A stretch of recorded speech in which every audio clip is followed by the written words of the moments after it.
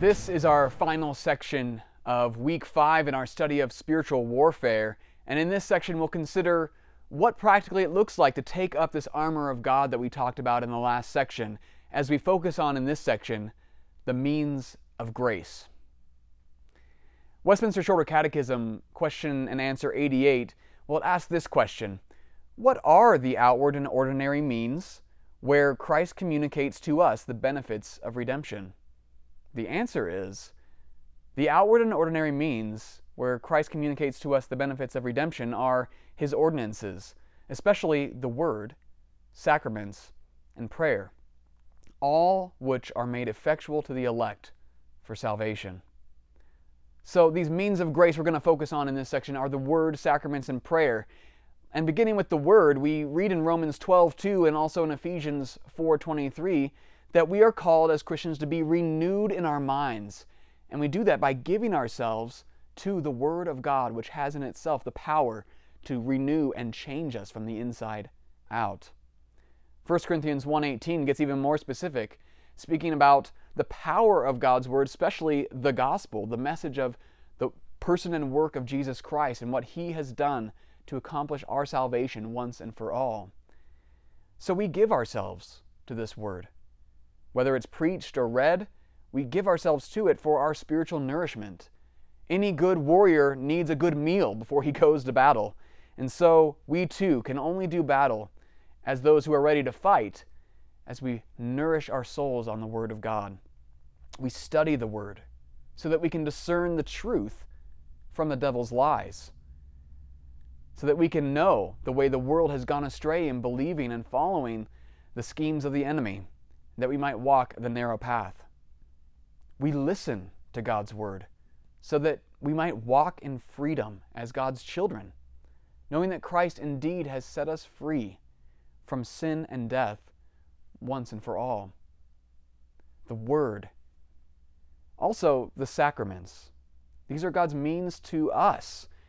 And when we talk about sacraments, we're talking about baptism and the Lord's Supper, which aren't just rituals that the church has done for a long time and so we just keep doing them. They're also not meaningless motions that we go through because Jesus told us to. They're actually God's means to communicate His grace and power to save us as we receive them by faith.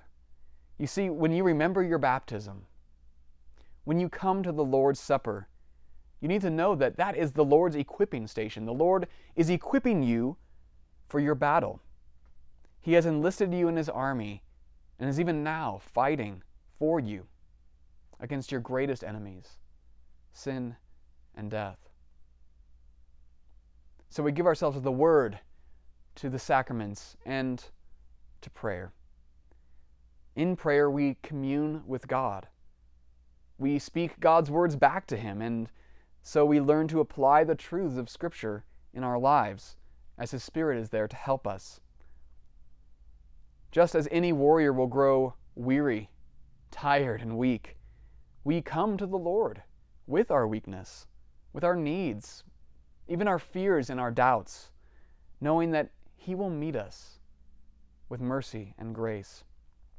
And honestly, we don't always know how to pray. The Bible affirms us, even as Romans 8 tells us. The Spirit helps us in our weakness. For we do not know what to pray for as we ought, but the Spirit Himself intercedes for us with groanings too deep for words. And He who searches hearts knows what is the mind of the Spirit, because the Spirit intercedes for the saints according to the will of God. Friends, in this spiritual battle, our most desperate need is for God's grace. We can't do this fight on our own. The only reason we fight at all, instead of just lying down and submitting to our spiritual enemies, giving up, is because Jesus has gone before us. He has conquered Satan, sin, and death on the cross, and now lives forever to bring us home to glory. And so our Christian hope is all a gift of His free and unmerited grace.